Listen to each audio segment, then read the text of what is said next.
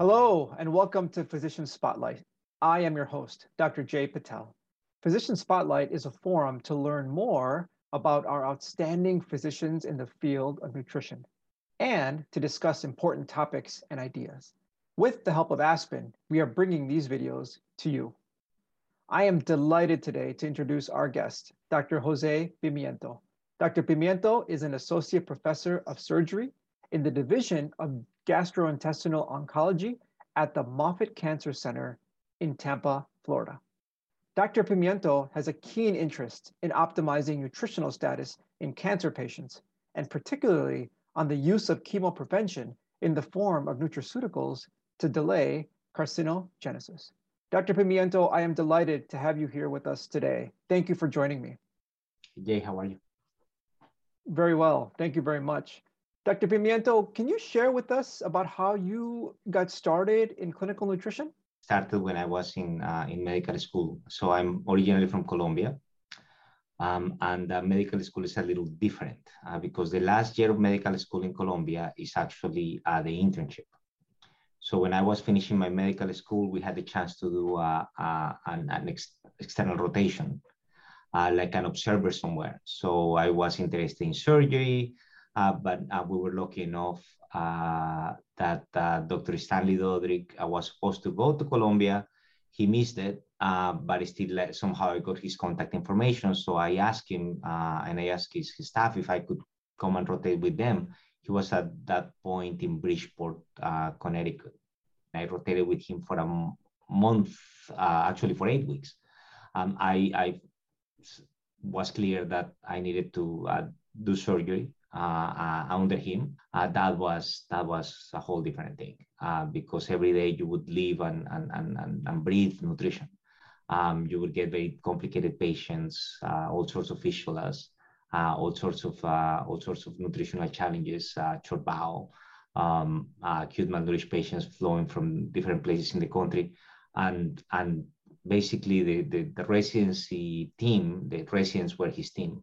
So we had our nutritionist and we worked in close proximity with them, and we had our rounds, but it was basically the residents would be handling everything. So that was kind of eye-opening, and I believe that basically everywhere in the country you would just, as part of being a resident, you would write your nutrition orders, you would do your calculations, you will decide which type of nutrition to start on a patient.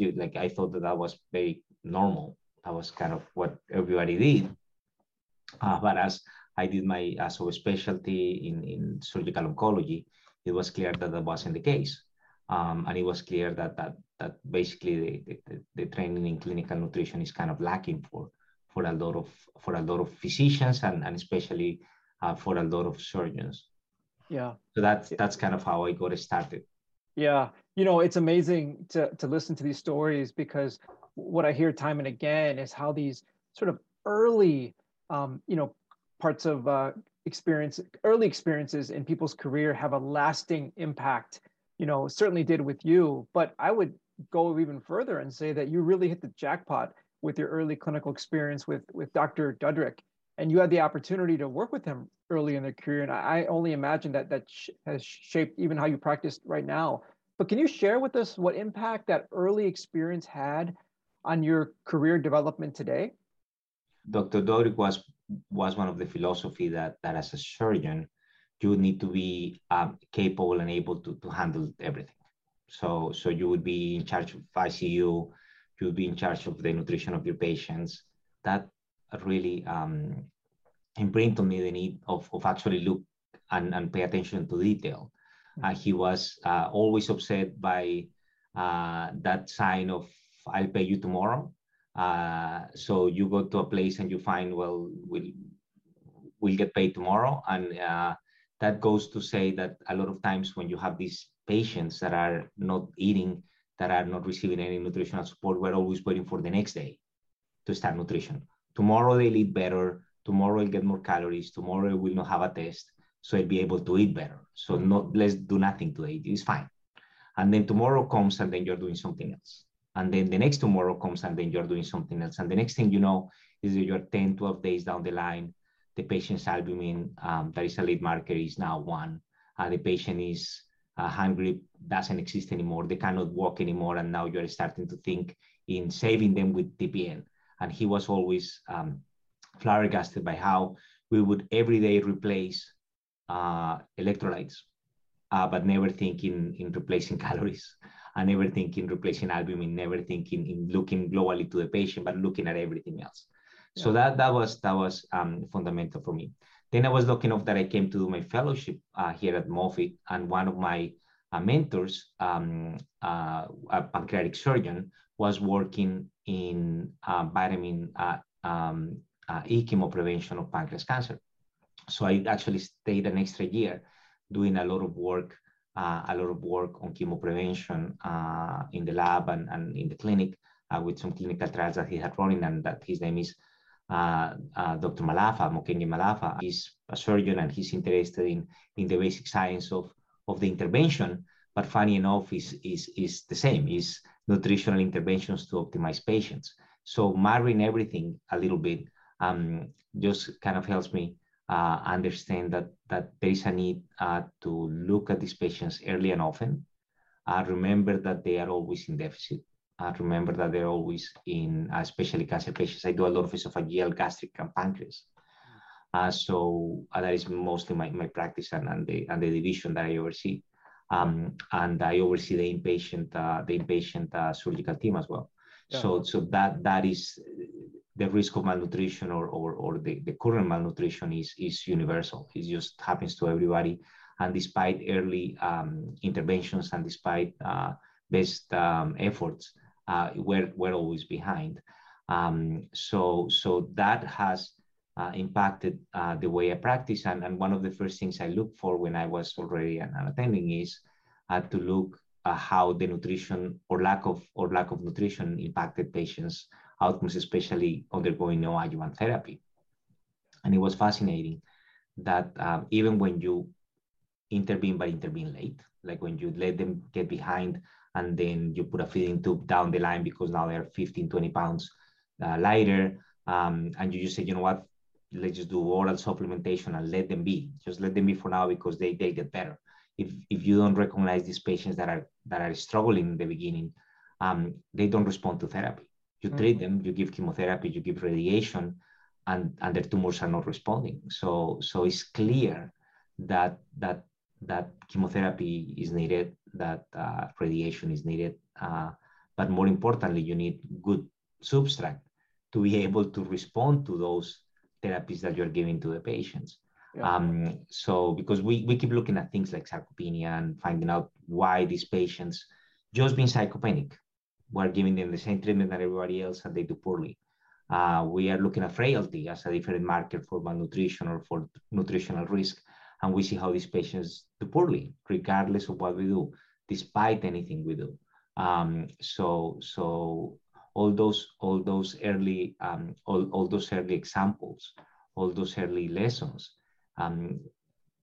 I think I just relearn them every time I see a new patient. Yeah, no, and listening to you talk, that was a remarkable story. And what I'm really amazed by, Jose, is the richness of the not only clinical experience that you had earlier in your career, but also the laboratory experience you had. And so you got to kind of see it from bench to bedside, if you will. And the other thing that's really sort of remarkable in listening to your interest is you're almost using nutrition as a form of neoadjuvant therapy to help augment chemo and radiation therapy. Can you talk to us a little bit more about what you mean by chemo prevention per se, and what specific things you're looking at right now as chemo prevention? Okay, so for chemo prevention, we have, again, in Moffitt, we're extremely lucky because Dr. Malafa has led that work for many years, actually. And he has one of the only pre-surgical trials with vitamin E. And basically, the idea was to have a window of opportunity trial where before the patients were going for pancreatic surgeries, they were receiving these high doses and increasing doses of one of the compounds of the vitamin E, especially called delta-tocotrienol. And I was lucky enough to be involved with that and to see firsthand how difficult it is to actually design these trials with chemo prevention agents. The more the striking thing there is that we were seeing very significant early results in necrosis of the tumors, but the problem, especially for chemo prevention with any natural compounds, is the fact that that is so hard to study because they are not clean pharmaceuticals. They are not drugs that you can actually say, okay, this is the target, this is the specific effect. You confirm that you block this and it happens. It's only hitting this. What you can do with a tyrosine kinase, or what you can do with different things. So it was just striking how complex the field was. But when we're talking about chemo prevention, what you would want is to identify the group that would benefit the most. So you would say either we're going to work in people that are just the general population at a low risk of something, and how we can give a medication, drug, an intervention, a vitamin, and see if we can decrease the incidence of a certain type of cancer or an unwanted effect, disease-wise, that you can think about. Specifically for cancer, you can also look at people that are at higher risk, people that have had cancer and now are at risk of developing, for example, in colon cancer, a second polyp. 30-40% of them within a year will have something. Yeah. And in those people, how you can prevent from them getting a new neoplastic process. And then in people that already have had cancer, later stage, then how you can intervene so you can prevent recurrence. And that is something similar to what we do with adjuvant therapy, although again, we are more clear what those targets are. The problem that we have in the field, specifically of chemo prevention with natural compounds, is that all the studies that done, despite having thousands and thousands and thousands of patients, have given no results or opposite results, where you would give the chemo prevention agent with very good theoretical basis, very good preclinical data, and actually the results show that cancer incidence increases. Yeah. So what that shows us, more importantly, I think it is that we just don't understand. We just have a hammer, and we know that the hammer hits things, and we know that the hammer hits nails, and we're just trying to hammer everything and just keep hitting and hitting, and hopefully one day we'll hit the right thing. Yeah. But we just don't know exactly how to better choose the patients that are going to benefit from such intervention. Something that comes to mind is we know the population in the US has significant, despite obesity, despite morbid obesity, despite high rates of obesity and overweight. We know that significant portion of the population has micronutrient deficiencies. We know that those patients have significant vitamin deficiencies. We know that those patients are malnourished. We know that when you look at all forms of adequate cellular functioning, it's not working right. We just don't know how to put that into an actual way of treating patients so we solve their problem. We know all these patients have 30% of female have vitamin D deficiency. And now we're not even checking for that anymore. So we used to be checking and trying to replete and trying to have people going out in the sun a little bit, because we're all scared of melanoma, and we should be, but we don't want to be in the sun. So now we have these competing things, and now we're not checking for vitamin D anymore. So we have all these deficiencies that we're not addressing. Yeah. So it's going to come upon that we hopefully will understand, so we can start intervening. But right now the data is dirty. Right now the data is opposite. It's telling us that we should not just give everybody a high doses of vitamin X, vitamin Y. We should not, because we don't understand why, but of antioxidants. We don't understand why, but patients are not benefiting from it. So we need to get smarter in when to intervene, how long to intervene. But there is hope, especially knowing the data from things like aspirin that actually seems to work really well if you give it to the right patients to decrease polyps and things like that. Yeah. No, it sounds, like there's a lot of work that needs to be done and you're just sort of scratching the surface.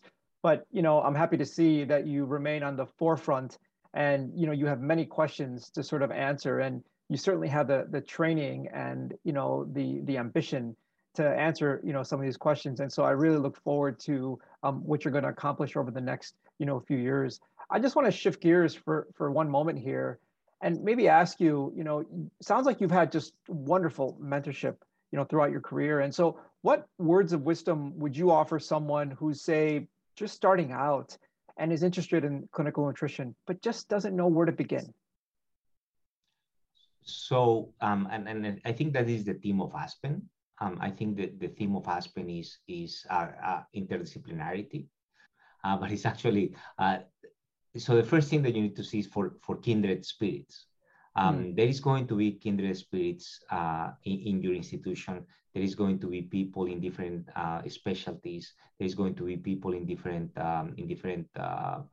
professions all over, from nutritionist to pharmacist, to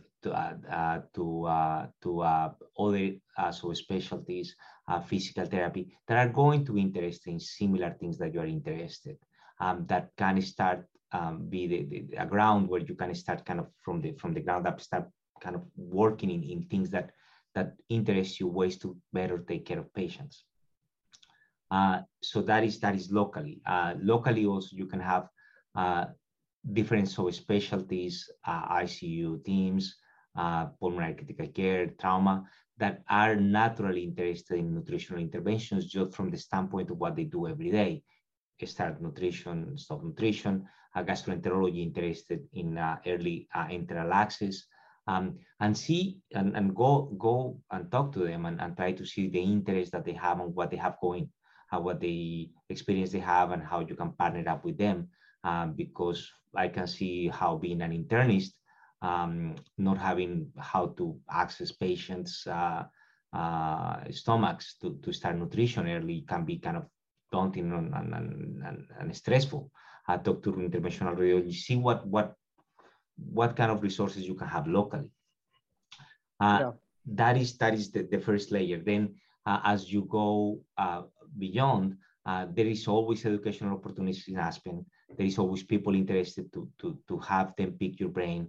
We always are willing to talk to somebody and kind of help guide and kind of help them solve their interest and see how we can connect them with people that may be locally. There is the Aspen directory. You can always look there and see if there is somebody near you in your institution that you don't know you have a similar interest. That happened to me a few years back when finally somebody that was working in Aspen, we found each other in a meeting and we're like, what are you doing here? What are you doing here? And then you start talking, and it was just somebody that our paths didn't cross because he works in the ICU mostly and I don't. So my patients are mostly in the floor and an outpatient, and we never cross paths, and then we're like starting to work together and collaborate. But there may not be the expertise in your institution. It may be an exported expertise, and I think all of us are willing to talk to somebody. And I think Aspen is always a great resource to look for people that may share your interest within your specialty or a different specialty. And additionally, if your institution has maybe very good lab-based people, they may have labs that are going on, they may have a lot of basic science research, you may need more help with the clinical aspect of it. So you look in Aspen for somebody more clinically oriented. And the opposite is true. You may have somebody that is interested in the lab elsewhere, and you have some clinical questions that may be worth bringing to somebody in the lab, and that just cross-pollination among between institutions is helpful. And this kind of efforts where you're trying to kind of make people more available through the spotlight is helpful to see if they find somebody that can help them with their interest. Yeah. And I don't know if you have any comments. I think you've mentored also a lot of people, so you may have a lot of thoughts in that regard as well. Yeah, no, I agree. I think that mentorship is a bi-directional process as well as bi-directional, benefit. But you really touched on some really important, words of wisdom, if you will. the first thing that I'm listening to is, utilize the strength of Aspen and facets of individuals' own, institutions. But particularly within Aspen, it definitely is an organization that, as you nicely mentioned, brings together people from all different disciplines, multidisciplinary sort of type of work to kind of foster development and to exchange ideas to just, move the scientific needle when it comes to clinical nutrition. I think it's very important to recognize that we all have blind spots. Yeah, absolutely. And Thank you. it may be in the same discipline, and across disciplines we have blind spots, and we have blind spots across cultures. Yeah, no, I think you hit the nail on the head when he just said that, it's also our responsibility, not only as individuals, but also as an organization to help, bridge some of those gaps so we can start figuring out some of these problems that, cross cultures and institutions and, nations, for that matter. So Dr. Pimiento, thank you very much for joining us today. It has been a real honor in just talking to you and learning about, your experiences, your interests, and just how you arrived in the clinical nutrition space. I would also like to thank Aspen for their partnership for this forum. Thank you very much for joining us today. And wherever you are, have a wonderful day. Thank you, Jay. It was great.